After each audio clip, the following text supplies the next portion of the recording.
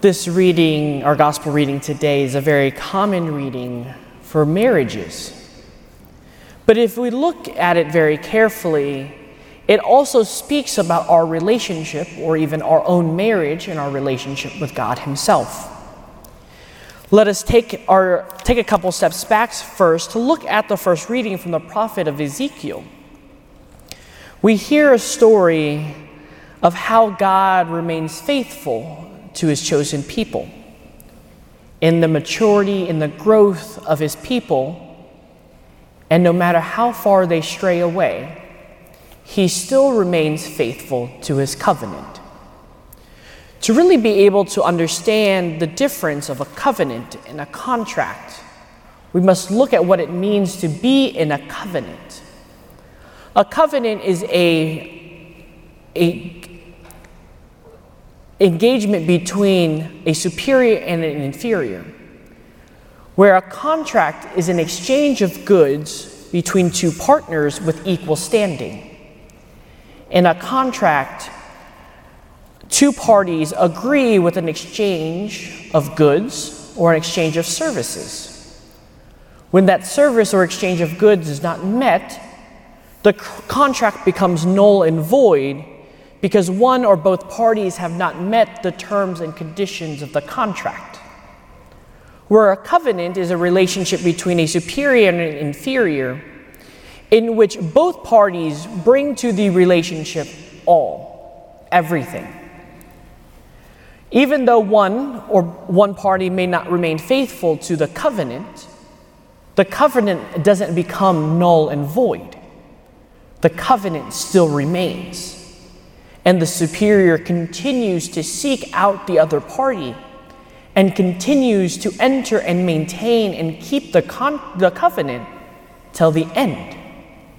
So when we get to our gospel reading today, Jesus speaks to us about the covenant, the covenantal relationship between man and us, between man and woman in marriage to God.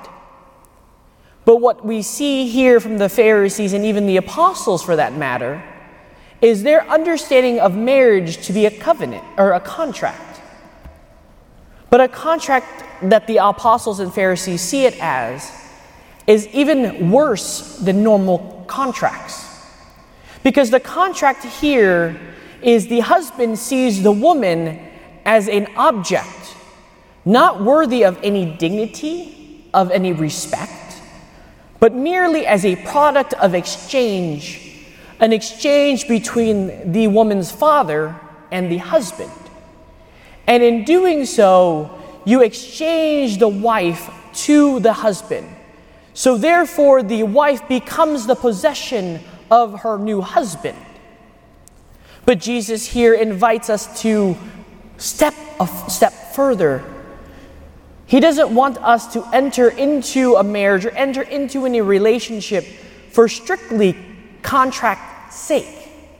But He calls us to step beyond that contract and enter into a covenant. In a marriage covenant, the exchange between husband and wife is to remain faithful, fruitful, forever. And in doing so, you overcome and you strive and you grow together in the challenges, the difficulties, and the hurdles of life. Where the Pharisees and the apostles in the culture in their day and age, they didn't want any difficulty. They understood love as merely an expression, a feeling, an emotion in life. And so when I fall out of love with someone, when I don't see that person is lovable or attractive, or when I see the characteristics, tendencies, and the ugliness of someone else's character, I just wanted to leave. I'm going to abandon that and fall out of love for them at all. But in a marriage covenant, we're called by the Lord to go beyond just simply the feeling.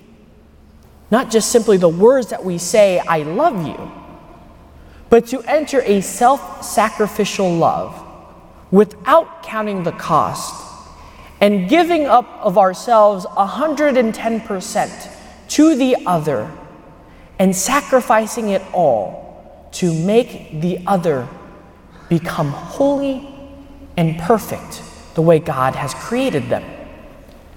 And so, my dear brothers and sisters, as we continue to grow, first and foremost, in our relationship with God and our relationship with our spouses, let us remember that we're entering into a covenantal relationship.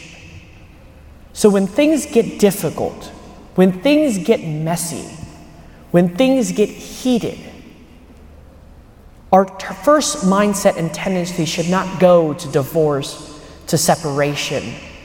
That shouldn't be in our vocabulary at all. But what we should turn to and look at is how can we love them more? How can we give of ourselves more to them? How can I make a sacrifice more to them? And how can I see God in and through them so that I can continue to mirror, to represent, and to show God's love, the love between God the Father and His Son, to the world through my relationship with my spouse, to my relationship with Him every day and every moment of our life. Amen.